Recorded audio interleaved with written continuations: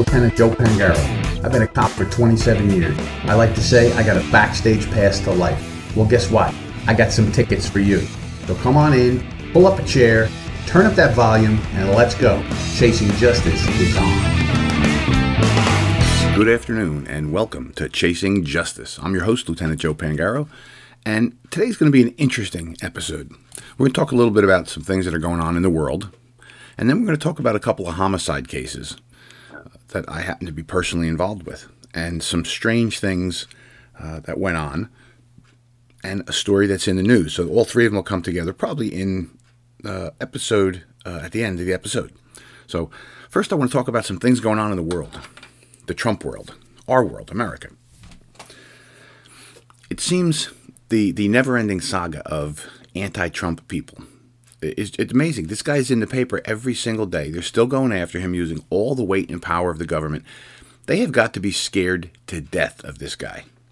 Otherwise, why would they spend so much energy on him? If he's washed up, if he's done, no one will ever vote for Trump again. Biden will easily beat him in a second term. Why are they going all out, changing the whole paradigm of how political power is used and wielded, and how power of the government is wielded? Weaponizing the forces of government, the Department of Justice, the FBI, is just such a game changer for every one of us as citizens. I don't know if you feel it, but you start to say, when you believe that the FBI was out there, was the greatest law enforcement agency in the world, and it's there, it's American, it's ours, it's gonna be. When the FBI got involved in something, you said, wow, this is serious, and you know it's going to be done well. The agents are super well trained, they're intelligent, excellent. I've worked with FBI agents my whole entire career, and I found them to be really quality people, and they still are. And I know everybody hates when you say the rank and file are good people. They are. It's not them. We're talking about the political people who run the agency. The agents that are coming out now as whistleblowers are part of the large majority of the really good men and women who serve in the FBI. And they're coming forward saying that they've had enough. This is wrong. This is all politicized. But the point being, when I felt that the FBI was not politicized, that it was a great American organization, I felt it was there for me.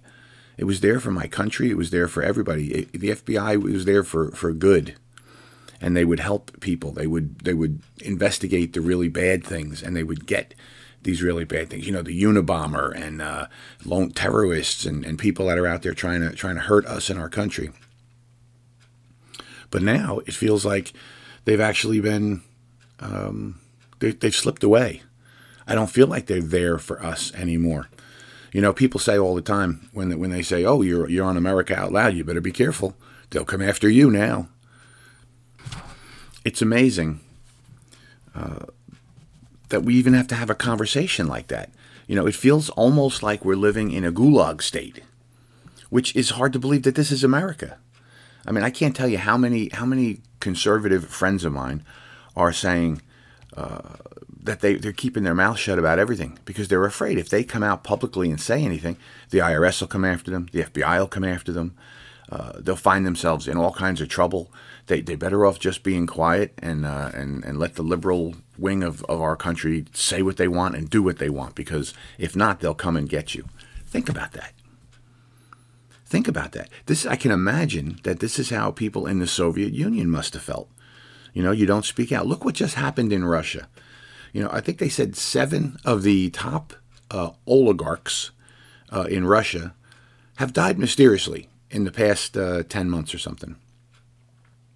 Well, they're all enemies of Putin. They all spoke out against the war in Ukraine. And the most recent one was the head of Lukoil, a major oil conglomerate around the world. There's Lukoil gas stations all over America. And this guy's in the hospital, apparently for a heart attack, and somehow he mysteriously falls out a 6th floor window. Right? That's like the guy who mysteriously had some crazy poisoning, and some other guy who his family, he ended up dead is in an apartment. Everybody was dead in the apartment. and nobody has any idea who did it. This is kind of what it feels like, right? I remember everybody making jokes about the Clintons. Oh, the Clintons will wipe you out and they'll kill you and this and that. And that was, people were joking because so many people around the Clintons ended up dying mysteriously. Now, maybe there was something to it, maybe there wasn't, who knows. Most likely it was not. But when it comes to Russia, we know that they do that all the time, right? Well, it kind of feels like that now, doesn't it? Do you want to speak up loudly? Do you want to go to a school board meeting where you're going to be targeted and labeled as a domestic terrorist and have the local chapter of your FBI have to open up a case file on you and start looking at you and looking into your social media and looking all about you? And hey, you stood up for Trump. You must think it was a good thing that happened in the Capitol on January 6th. You must be a domestic terrorist. That's what it feels like. That's what it feels like. Unbelievable. I have had people come at me, people in the press come at me and start questioning people around me. Do you know Lieutenant Joe said this? Do you know Lieutenant Joe said that? When I think anybody who's listened to this program long enough knows that my goal here is to ask questions. So we can think about what's going on and make decisions clearly. I don't take the news report side of things. I try to look at facts of things. And sometimes that works out, and sometimes it doesn't for following a news story. Sometimes the news story is correct. Most times it is not. So when we see in the media this Trump derangement syndrome that they just can't stop, the politicians can't stop, and it has to be because they're just afraid of him. They're afraid if he does get a chance to come back, he could wipe them out. And now we see President Biden, the unifier, the great unifier, who stood there and said, I'll be the president for everyone. Did I just say that? Hello, anyone? Who am I? Oh, I am? Yes, I am the president. He comes out and says he's going to be the great unifier. And instead of unifying, he starts from day one attacking everyone who didn't vote for him. When does he come out and say, listen, all Americans, we have to get together on this? When does he listen to the voice of the people when they say they don't want some of these things that he's doing, right? And I heard a woman yesterday, and I wish I could remember. Maybe it was the press spokesman, the Corinne woman. Maybe it was her.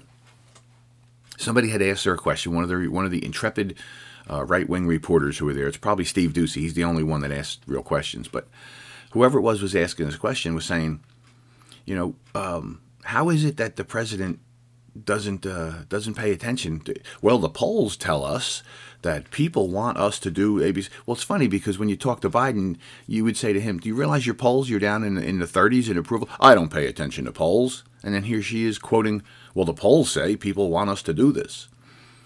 Well, I think 60%, they showed a poll the other day, 60% of Americans are against what's going on down at the border. 60%. That's a huge majority. Well, if all these polls matter, why don't they look at that and say, okay, we have to do something different? If 60% of us, which would have to include a lot of Democrat people, right, to make a 60% majority, if they were saying we're not happy with what's going on the border, then why doesn't he do something different? See, so none of us really have any control here. It's who else said something? And I'm apologizing for not having the exact names. I've been on a road trip working, and I'm trying to get my thoughts here together. I don't have all the names, but it had to be a military person, and they were talking about, Americans' right to bear arms, to fight off a tyrannical government. And that's really the purpose of why we have the Second Amendment. It wasn't to shoot a deer. The forefathers wanted the people to be armed so that if there was a tyrannical government like the English, you could throw them off. The people could say enough. Well, this general comes on and he goes, the American people, you need F-16s to fight the government. You're not fighting the government with these guns today. And I'm not advocating anybody fight anybody with guns. What I'm simply saying is that this guy was saying you need F-16s. So in other words, you have no power or control over your government. The whole we the people thing? That seems to be over. We're in a post-constitutional world, as per the great one, Mark Levin. We're in a post-constitutional world. The government has all the power. You can't fight City Hall thing is now raging everywhere. If they decide to come after you, you're done. There's nothing you can do. The people in January 6th that stormed the Capitol, There's lots of evidence that they were let in the building. Why would the police let them in the building? Right? But we haven't seen that investigation. Even so, if they were let in the building, they shouldn't have been there. They were trespassing. It was a riot, and it should have been stopped. And those who committed riot or who did something inappropriate, trespassing, broke windows, damaged stuff, hit police, whatever, they should be locked up and charged. And then they should have a trial. But there's lots and lots of people that are sitting in jail cells for months without any contact to court system. They're like in a gulag. And that's what I'm saying. Doesn't it feel kind of like that now? And how long can that go on for? How long can that go on for before people realize this is not appropriate and we have to do something different? We have to find a way out of this mess, right? So everybody always says that it's elections. Elections are the way out, and in reality, they are. If we have an upcoming election and we are unhappy with the way things are going, we should vote differently. But we don't. We don't do it. We're going to see a 50-50 split again, no matter what the policies are that are destroying our economy, destroying our country. People aren't going to change. It's going to be a 50-50 split, and it's going to go one way or the other, and people are going to probably vote their entire lives away so that they can kill babies. You know, just like we've seen in some of these races already, where the Republican was way ahead, and then all of a sudden the abortion decision came down, and then the Democrat won, because people said, "No, I have to be able to kill my baby before I can vote for anything else." And that might be single issue people. There might be lots and lots of them out there. And this whole idea of a red wave, that we're going to take our country back, that we're going to do conservative things again, we're going to do what's right, we're going to lower taxes and all, that's a pipe dream. I hope it's real. But I have lost faith in my brother and sister Americans to look at what's in their own best interest, in the best interest of their country and their family, and say, I can't vote for this anymore. I have to vote for the other guy, even if it's the orange guy who did the right thing. It's disturbing. I saw something, and I'm going to get back to what I wanted to start with, but I saw this reporter, young female reporter, and she's asking college kids, who are you voting for? And she's like, I'm voting for Biden again if he runs, because he's great. And then the girl says to the reporter, who do you vote for? And she says, I voted for Trump. And she goes, oh, you're a Nazi. You're a fascist. And the reporter says, why would you say that? Because you voted for Trump. She says, well, you think Trump's a fascist? Trump is a fascist. And she asked her, please cite me some examples of where Trump is a fascist. And the girl says, because he is. And that seems to be people's answer. They got this message from the media that Trump is bad, Trump is evil, Trump is a fascist, Trump wants to get rid of the Constitution. In the meantime, those on the left are the ones trampling all over the Constitution. Those are the ones taking away your free speech rights. Those are the ones coming after your Second Amendment rights. Those are the ones now we're seeing with faked up FISA warrants, with political search warrants. We're seeing that they're coming after your Fourth Amendment rights. It seems that we are in a free fall away from liberty. And it's seeming more and more like we don't have much choice here. More than half of our fellow citizens are locked into this mindset of liberalism is great, socialism is great, thinking it's going to be this utopia that it never, ever turns out to be. And I never thought I would see it in America, but you're seeing it, aren't you? Aren't you seeing it? I'm seeing it. You know, the fact that we have these things going on that we have no control over anymore. You kind of just basically have to ride it out and hope that they don't come for you. Right? So when it comes to Trump derangement syndrome, the fact they're still going after this guy because they're scared to death he's going to run and win and displace them. Because I think the first time he won, I think he was as surprised as everybody else. And then he got there and he was not politically savvy. The people he had around him, some good people, but he should have came in and got rid of all the attorney generals. Should have got rid of all the DOJ deputy attorney generals. Should have got rid of all of them and put in his own people. But instead he didn't. He left these people in place.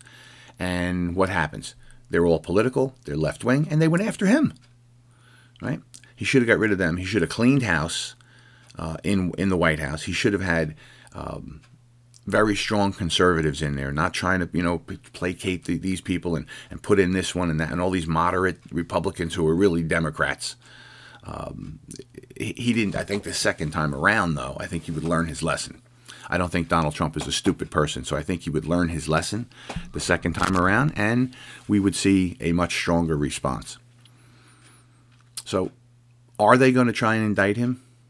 Will the Attorney General of the United States, who obviously is playing politics here, I've watched it now, and I said, maybe there's something to it. I always take that tack. As an investigator, you have to assume that maybe where there's smoke, there's fire. And the smoke, in this case, was generated by the Department of Justice, saying they had to go in there and take those documents because they had information that Trump was going to obstruct, that he was hiding documents, that he was going to sell documents, that all this nonsense that they came up with. That was the smoke. Well, if there's any viability to our justice system and our Department of Justice, you have to say, okay, they have an investigation, they conducted a search warrant, they must have something. Well, since that time, all we're seeing is obfuscation, denial, delay, excuses. We're not seeing anything. We're finding more and more things that they did totally inappropriately.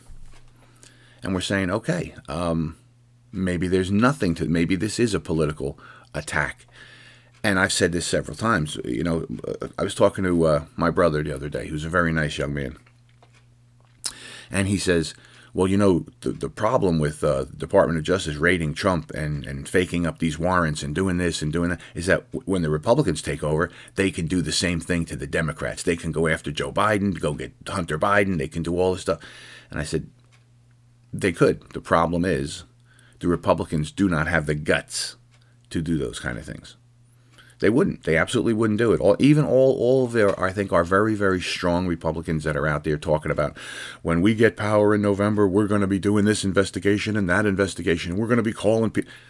And what's probably going to end up happening is, like it always happens, they'll get the power, and then they'll say, well, we can't subpoena this person because there's not a reason for that. We can't go after this because there's not a reason to really do it. And we're going to do this next. We have to get the presidency, and then we can go after this, that, and the other. And they're going to do nothing again. And that's unfortunate, but that's become the pattern. Our friends on the left, they don't care about whether it's legal or not legal, ethical, not ethical. They wield power for their own benefit. They don't care. They do it. The Republicans, they talk a good game, but they don't do it. How many times have they, if we had power, we would, and they don't do anything. They argue amongst themselves. The rhinos push them back, and nothing happens. So I hate to sound so pessimistic about this, because I'm not a pessimistic person. But when I look at this situation, what's going on, I have to say to myself, it's pretty clear that we're in a bad spot.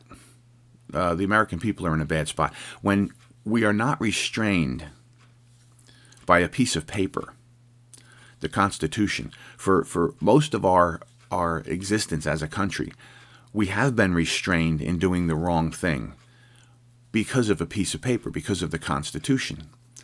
It always come back to the Constitution, whether it's constitutional or not, and if it wasn't, you pushed back. Well, that's not happening anymore. Who got in trouble for the fake Russia collusion thing? Who's been indicted for that? We know that Hillary Clinton's campaign paid for that, and she knew all about it. Has she been called to court? Has anyone brought her in front of a congressional committee and said, Hillary, when did you know about the collusion, and what did you do about it? Here's you on the news saying this, that, and the other thing, when you knew full well you created this scandal. Nothing. Not a word. Not a word out of the press. No push by anybody. It's just over. The guy that faked up the FISA warrant, he was held to account. I think he got a 2 years probation. He was a sacrificial lamb. They put him out there, and he pled guilty to. Well, if he lied to get the warrant, how did they use any of that evidence? So let's now look to the most recent warrant event when they did a warrant at Mar-a-Lago. Now, I didn't read the documents.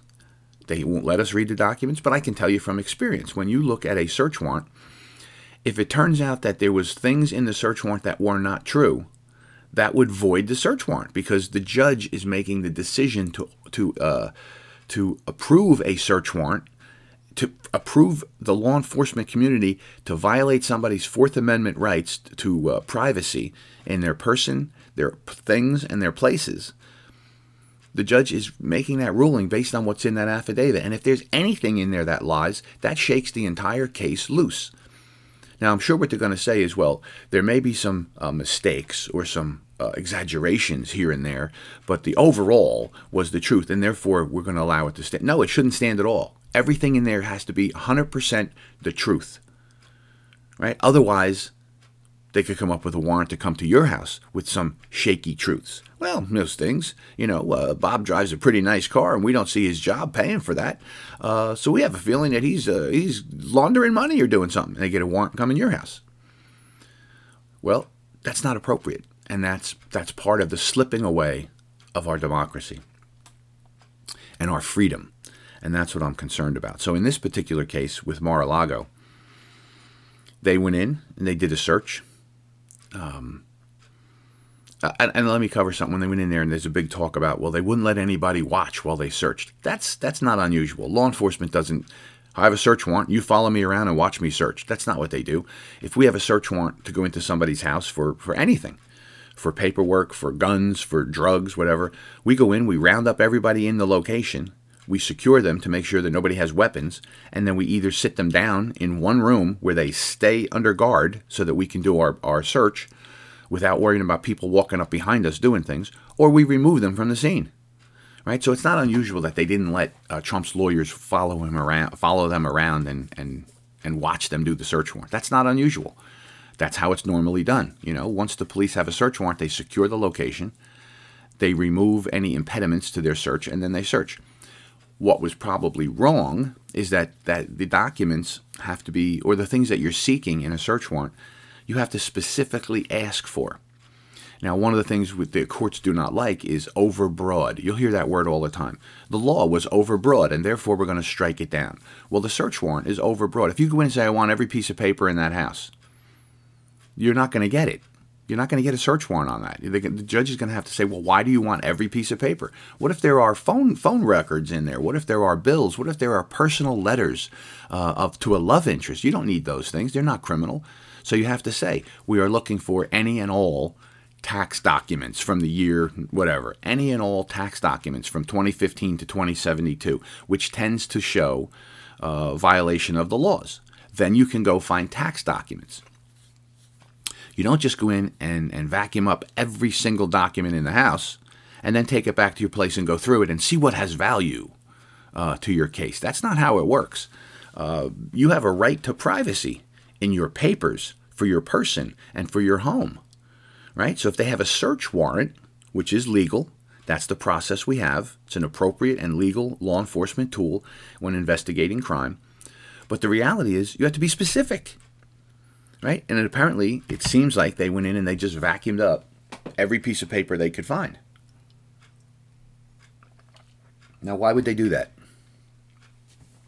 Well, either one, because it was just convenient. They didn't have time to go through them on the scene. Let's look through and see what things are, okay? Or they really were just on a witch hunt. They had a search warrant. They wanted to find anything that they could about Trump, about anything. They went through his confidential documents with his lawyers. This is probably one of the biggest violations of his rights. The lawyer-client privilege is sacrosanct. It is one of the bedrocks of our thing. You cannot listen in when a lawyer is talking to their client, and that's in writing, that's on the phone, and that's in person. You can't do that. That's improper for the government to be listening in on that. Well, they have all his lawyer-client privileged documents, and they've looked at them already. And here's how that works. Here's how that could work. All right, I looked at a document that I wasn't supposed to look at. I read it, and I found the names of 5 people who were involved in something maybe they shouldn't have been. Maybe it could appear that they're involved in something they shouldn't be. And now I put that information off to the side. Everything blows over, and now I start an investigation into that other stuff that I saw that I shouldn't have seen, and I say, I was advised by an anonymous source who told me that there was this going on at this location, and I started to investigate, and guess what I found out, right? And that's inappropriate. So how do you walk this back? How you walk this back is that anything that they find in that house, no matter what it is, should be declared fruit of the poisonous tree. They had a problem with the search warrant. They took things they shouldn't, and therefore they violated what they did. Now, that's all up to a court to decide. That's not up to Lieutenant Joe to decide. I'm saying fundamental fairness, though.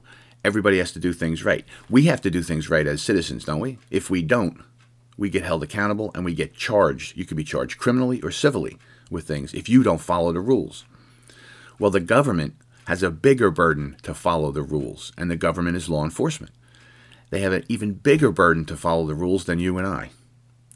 Right? And if they did anything wrong, then their case should fall apart. Now, when we say that, we say, oh, so a murderer should get away if the cops made a mistake?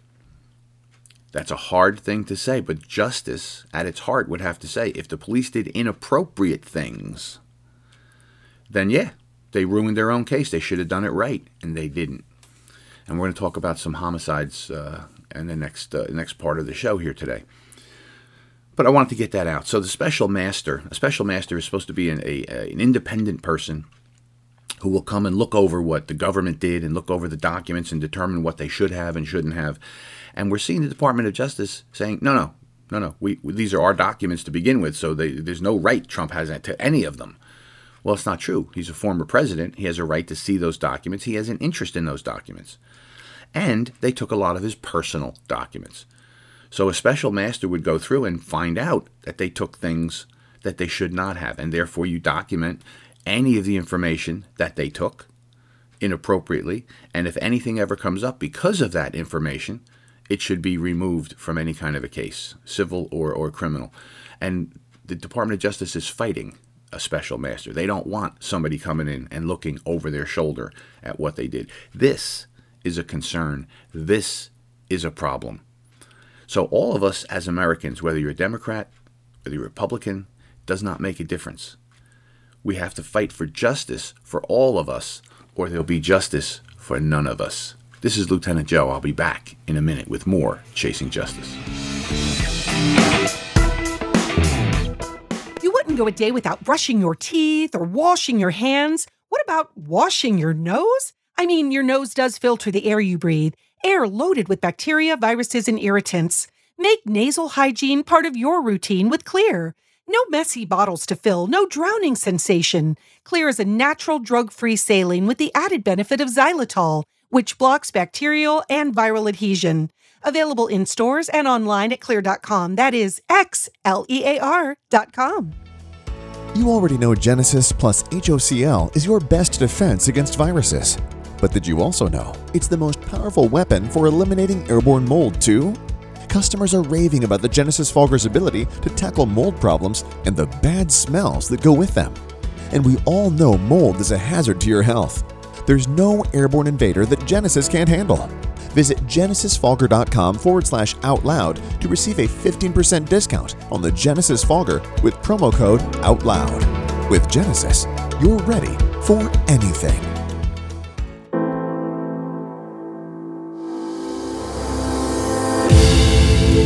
The spirit of American liberty and justice is woven into the soul of America Out Loud. Now, we invite you, friends, to invest some of your time with our magnificent family of experts, their minds and voices. It's all back at AmericaOutloud.com. Liberty and justice for all.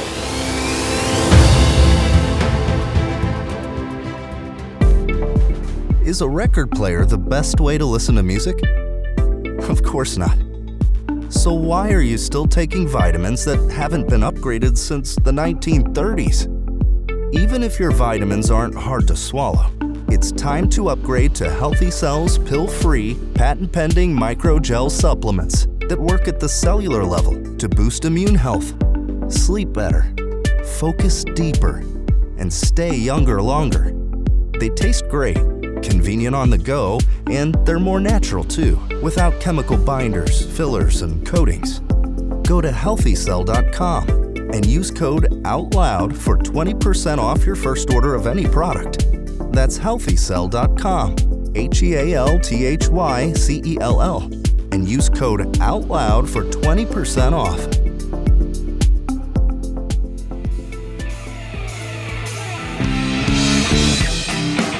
All right, my friends, welcome back to Chasing Justice.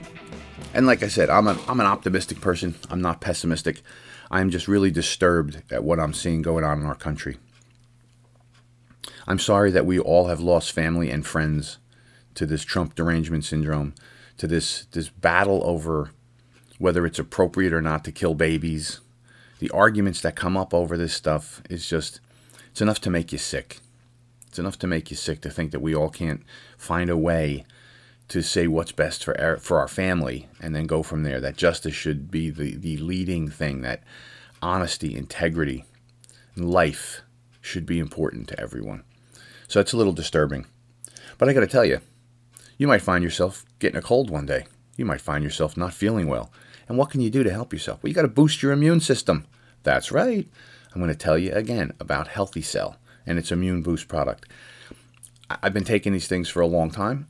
I highly recommend them now. I just went through the last week, I started to feel like I was getting a sinus infection, right? And I told you I get them all the time, and I haven't had them in a long time since I've been taking the product.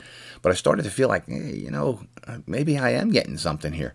Well, I take my Immune Boost. I'm taking it every day. Next thing I know, the next day I wake up and all the symptoms that were starting to develop were gone, right? And I can only attribute that to vitamins that I'm taking, and the vitamins I'm taking are Healthy Cell. So if you're looking for something to help yourself, I'm telling you, I believe it works wonderfully. And I was skeptical in the beginning, but after so many bouts like this, where I start to feel sick coming on, and then it's gone, like in a day, it's disappeared. It's like my body beat it back, like my immune system was all revved up and attacked the virus or the germs or whatever was trying to get me, and knocked it out. So Healthy Cell Immune Boost, I'm telling you, give it a try. They advertise on the network. You can find them all over the place. I highly recommend. All right. So I told you we were going to talk about some homicides and some cases, because this is Chasing Justice, and that's one of the things we do here. We chase justice. We try to understand justice. Well, I have a new book coming out. I write police training manuals and those kind of things.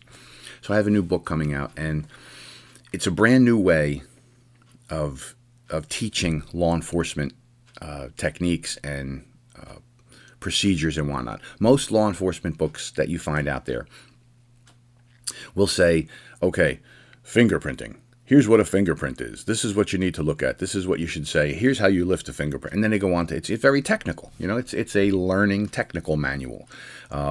Even my book, The Interview, which you can find on Amazon, The Interview by Lieutenant Joe, teaches you how to conduct a proper, thorough, complete interview, whether it's with a criminal suspect, whether it's with a job interview, whatever. It teaches the concepts involved with interviewing another human being and trying to get information from them. So it's a very good book. It's been very well received. But it was more of a teaching manual. I tell some stories in there because stories often help to illuminate a point. So when I'm teaching a class, or I'm teaching anything, one of the things I like to do is bring in real life stories into the teaching, because that helps fill out the story, helps to back up the learning point. So if I'm telling you about fingerprinting, I would tell you a story about a time I had a real hard time lifting fingerprints and what I did to get over it so that I could lift the fingerprints and then use them as part of my case, which would be teaching people, teaching officers out there how to look at the situation, even if it's a difficult one, and how to overcome it so that you can find the evidence, get the evidence you need, recover it, whatever. So the new book is going to be about conducting an investigation. How to conduct an investigation. And the reason that it's a new way of doing it is that what I'm combining is storytelling with technical teaching. And now we don't really see that out there in the world of law enforcement. And this is the way I teach. I run my classes, so I said, why not run a book that way? So what I'm using as a backdrop for the teaching, because it's about conducting complete and thorough and appropriate investigations and all the elements that go into a criminal investigation. And what I'm using as the backdrop is a brutal double homicide that I investigated going back, into my career when I was active duty. In 2004, there was a family that lived in our community, in our town, where I was a police officer. And the family was made up of actually nice people, very nice people. But their background was they were connected to organized crime. The grandfather of the family is actually listed. When you look, there's places you can go and find, actual members of organized crime families, and they have all the names: the capos, the dons, the soldiers, the people, the made men, the associates. You can actually go find who really is documented by law enforcement, who was in these crime families. Well, the grandfather was a made member of the Genovese crime family out of New York. He was sent to the Jersey Shore in the 50s down here, and he ended up handling all the gambling. That was his angle. He handled the gambling on the Jersey Shore. Well, he had a son. We'll call him Bob. He had a son named Bob who was an associate. He wasn't a made man. He was an associate, but he handled all the gambling, the physical gambling. He would go around and get all the bets from the players, take the money, and then he would run around and pay everybody off. The winners got their money. Losers didn't get any money. So he did that. Bob Sr. had a son named Bob Jr. And Bob Jr. Was not any part of the organized crime business. He was not allowed to be a part because he was involved with drugs. He got himself hooked up with cocaine, with heroin, and he had a serious problem with drugs, and he could no longer be a part of anything. He never even got started. They wouldn't let him get involved at all. So Bob Jr. finds this young woman, and they have a relationship. And they're together for a while. They have a son. They have a 7-year-old little boy, sweet little kid from what I understand. And because of their drug problem, the family has to intervene. I think social services probably got involved. And the boy was removed from their care, from Bob and his girlfriend, Tina, we'll call her. So Bob and Tina are living in the family house, which is a beautiful home in a beautiful neighborhood. And they're living there with Bob's 88-year-old grandmother, Louise. All right, so they're living in the house together. And at some point, the drug addiction became so life-encumbering that Tina decided we better fix ourselves. We better find a way to get out from under these drugs. That's what we need to do. So she found a rehab program, a real rehab program, not one of these 28-day insurance scams, nightmare things. This was a real lockdown. You go somewhere, they lock you down for 4 or 5 or 6 months. I don't remember the length of the time, but it was a very lengthy time. They took your cell phone, no phone calls, no contact with the outside world, just doctors and a program to get you off drugs. So Tina decides she wants to do this. She wants Bob to do it, and Bob's reluctant. I'm not locking down. I'm not doing any of that. So she went into the program, and she got locked down.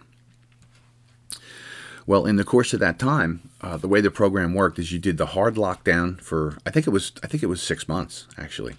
You do the hard lockdown for 6 months, and then you would go to a halfway house, where you lived at the halfway house and you went out to work. They found a job for you and you went to work every day and you came home to the halfway house. You weren't allowed to go anywhere else, but you could start making phone calls. Right? You could make phone calls from the halfway house. And the whole idea was to get you reinstituted into society. You had a job now, you've been off drugs, you're clean, get used to a normal life. Then after I think you were in the halfway house, I think for 2 months, and then they sent you home. Then you went back to your life, right? And you were supposed to be cleared of your drug addiction, and now it was up to your willpower and all that to stay off of drugs.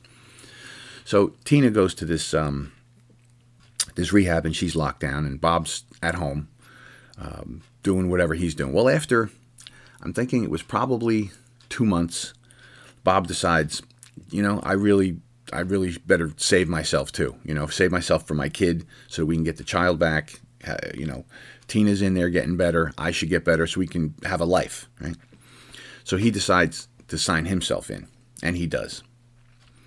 Well, over the course of time, what happens is Tina leaves the hard lockdown and she goes to the halfway house. But before that happened, Tina and Bob were both in the hard lockdown together for about a month because of the way the timing worked out. So they were both there together. And while they were there, they met a young man who lived in the area where they lived. He was from a local town near them, and he was also fighting his drug addiction. And the three of them became really good friends. So we'll call that guy Tom. All right, so Tom is in there with them, and they become really good friends, and they're all looking forward to a life without drugs. So at some point, Tina moves on to the halfway house. Tom is not far behind her. He goes to a halfway house, wherever he ended up going. But Bob, he's still hard locked down. Tina completes her halfway house stuff, and she goes back home to the house, and she's living there with the 88-year-old grandma of her boyfriend in the house, waiting for Bob to get out of his rehab. So Bob moves along, and he ends up in the halfway house. Now he's going to a job every day, back and forth, and then he's allowed to make phone calls. So Bob calls home to talk to Tina.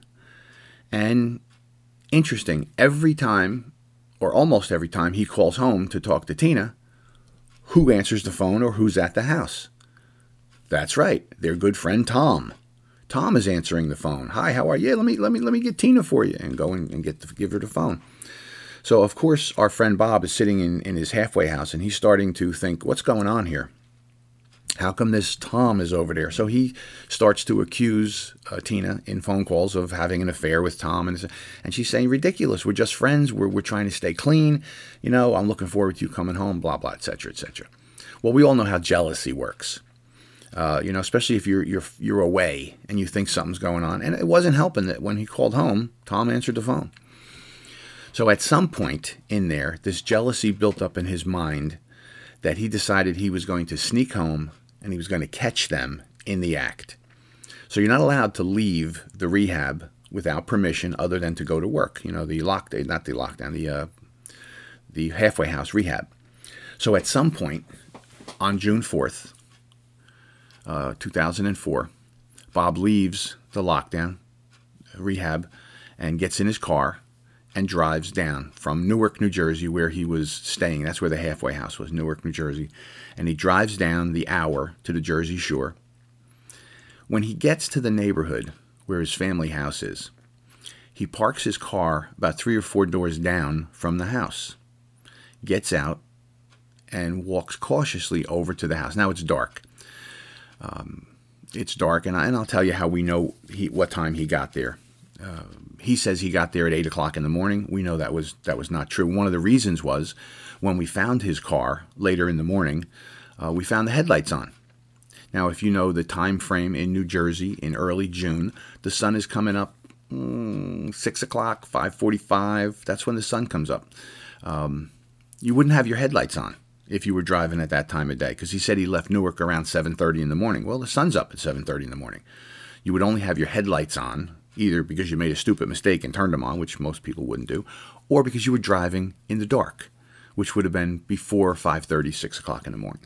So it made it clear that, combined with the fact that he parked the car 3 or 4 doors away from the house. He didn't pull right up in front of the house, pull in the driveway and go knock on the door or let himself in, whatever.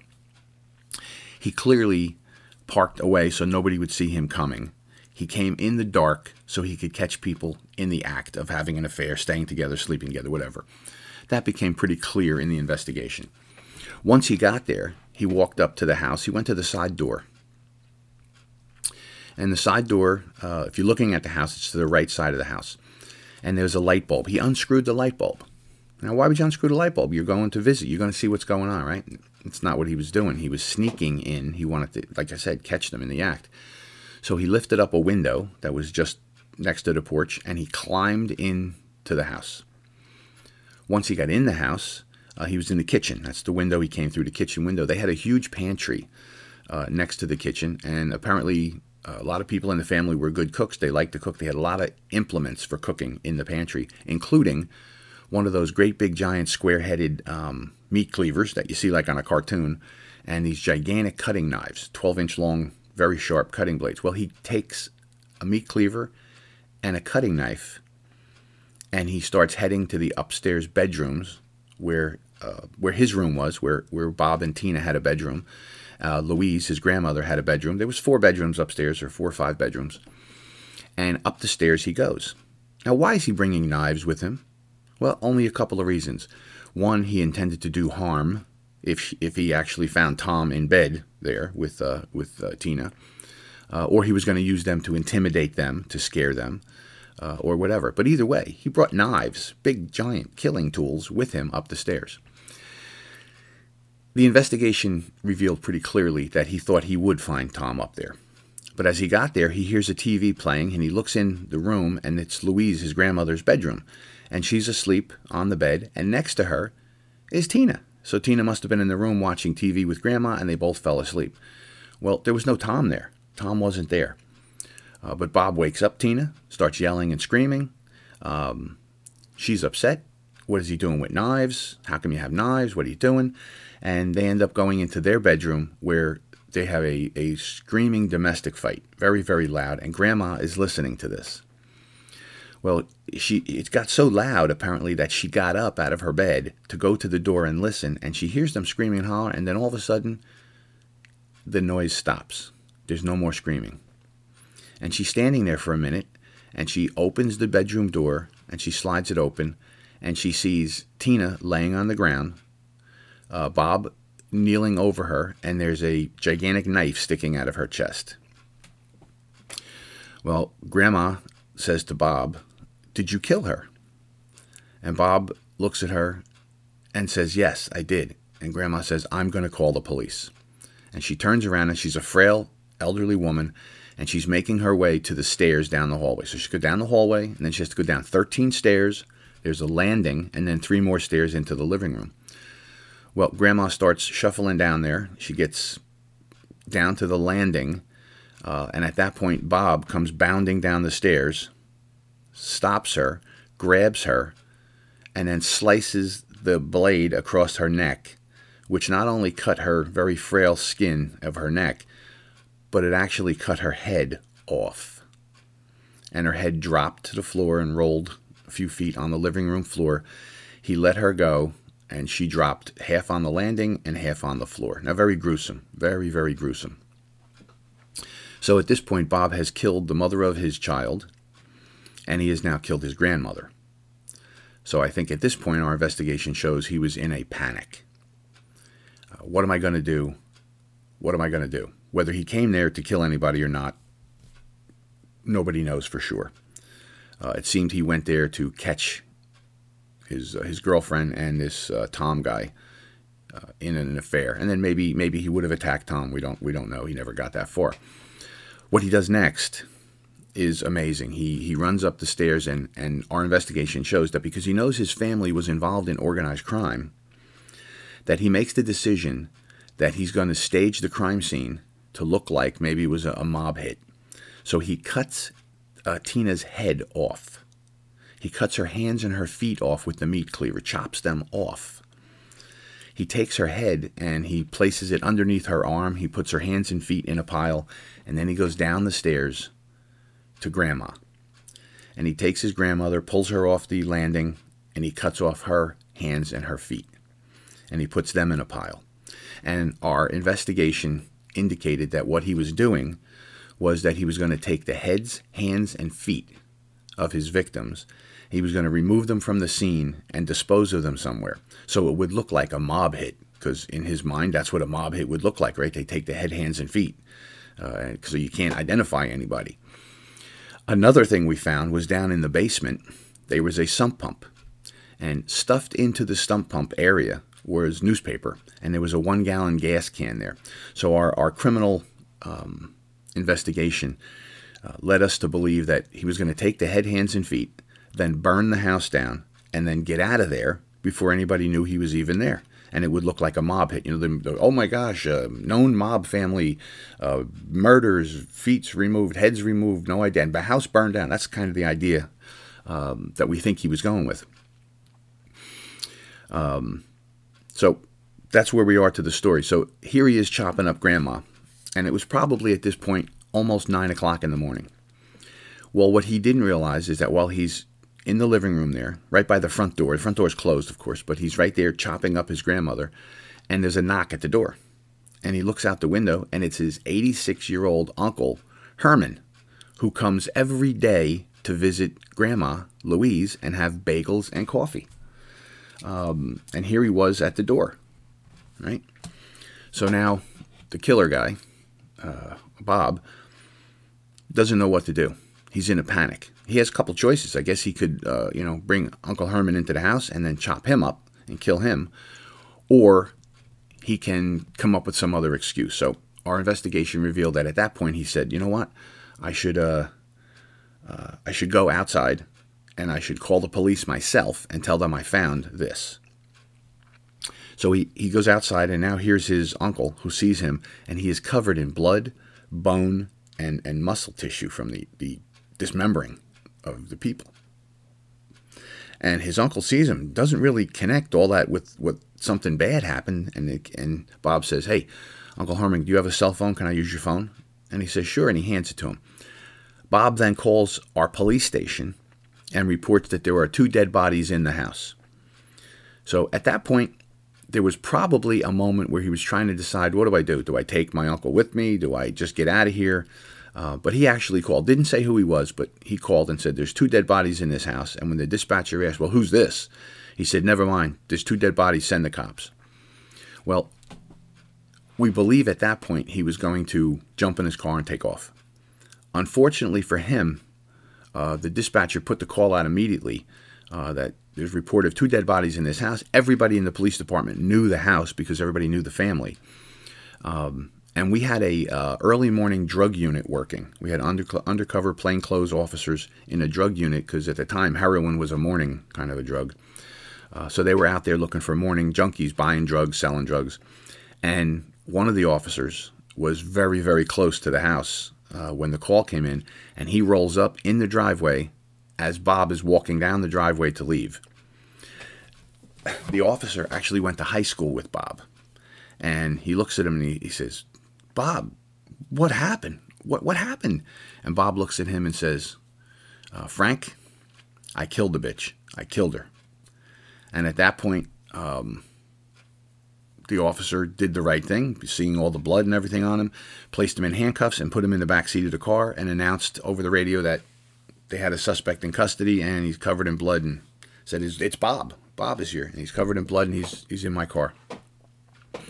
Well, we show up and we begin our investigation, and gruesome scene, really tough. But in the interview process, when we're talking to Bob, we had advised him of his Miranda rights. It was on video, and he signed the Miranda sheet with his name, his initials, BL, Bob Lenge, right? He signs it that way. While we're talking to him, he's telling us, "I can tell you what happened. I can't tell you why it happened. I can tell you what happened. I can't tell you why it happened." And then he asks if he can go lay down, that he's tired. He says, "I'll talk to you some more. I don't want a lawyer or anything. I just want to lay down." So we let him lay down. After a while, he wants to come back out. We give him some food to eat, some coffee. We're talking, and he signs his Miranda sheet again. We did a second Miranda sheet on video, and he signs it, BL, signs Bob Lenge, right? Excellent. And then he tells us basically the same story. "I can tell you what happened, but not why." And we say, "Okay, what happened?" And then he hemmed and hawed and fudged, and he says, "Well, you were in the house. You saw it. "Yeah, but what did you do in there?" I need to go lay down." So we go and lay him down again, let him go to sleep in the cell. While I'm in there, I say to him, at some point, all this back and forth we're doing here, your son is going to want to know why you killed his mother. And he shook his head yes, and he started crying. He asked for a Bible. So we went and we got him a Bible. And we brought the Bible in, and here's your Bible. Now, there was a psychologist running around the building because the scene was so gruesome. They brought in a psychologist in case officers had a problem with it, because, believe it or not, officers have hearts, and they saw this terrible scene. So the psychologist says, no, you can't give him a Bible. And I said, I know, he'll read the Bible and he'll want to kill himself. That's what people do. They read, they ask God for forgiveness, and then they kill themselves. Lots of people do that when they've done something horrible. I said, well, we'll keep an eye on him. So we gave him the Bible, and he's reading the Bible, and he says, I'll let you know when I'm ready to talk to you. Well, about 10 minutes goes by, and he's waving at the camera in the cell, and I go get him. He says, I'm ready to talk to you now. So we come out and we sit down. This time, we read a Miranda for the third time on camera, and he signs it, he initials it JC, JC, JC, and he signs his name Jesus Christ. And I said, okay, what's this all about? He goes, well, now I can tell you. I told you I couldn't tell you why, and now I'll tell you why. My house, you know the crime my family's involved in. My house is the gates to hell. It's the gateway to hell, my house. And I am Jesus Christ. My grandmother is the devil. And the mother of my child, my girlfriend, Tina, she was about to receive the power of evil from my grandmother, and I had to vanquish them. And I killed them. I cut their head, hands, and feet off. Okay, how come you cut their head, hands, and feet? So their souls couldn't escape their body, and I had to vanquish them. As Jesus, that was my job. Well, we tried to talk him out of that nonsense, but he stuck with it. He stuck with it so hard that he convinced the prosecution and the defense psychologist that he was crazy and really believed he was Jesus. And the judge ordered him to be sent to a psychiatric hospital until he was cured, and at which time he would be able to go back to his life. It would be 5 years, 10 years, whatever. No prison time, no trial, psychiatric hospital for the insane. Now, we tried to tell him he's not really insane. Long and short of it, he ended up saying things to another person in the hospital indicating he was lying, and they told the security told the police, they had evidence that he was faking, and the judge ordered him to trial. We went to trial, and he showed up as Jesus. He grew out his hair, his beard, he's flipping over tables, he was forgiving everyone for what they're doing, and in the end, he was convicted of 2 counts of homicide and sentenced to 60 years in prison. No chance of parole for 60 years. So it's an interesting story, and I'm using that story as the backdrop for learning. For each part of the story, I tell part of the story, and I say, let's go back and look at what evidence we could find here. And then I tell more of the story. Let's look at where would we look for evidence here? How would we do this? How would we prepare for trial and all that kind of thing? So that book will be coming out probably in 2023. But it's an interesting thing because it's a good learning lesson, and it also shows you the depravity of human beings, what they'll do from one to another. So I pray for the souls of Tina and Louise who were lost. And I also pray for Bob the Killer, that at some point he realizes the horror he's caused to himself, his family, and to his victims. So that's chasing justice. And in that case, we brought some justice to some victims. This is Lieutenant Joe. I hope you understood the story and got something out of it. And we'll see you next time. Remember, be a part of the solution, not a part of the problem.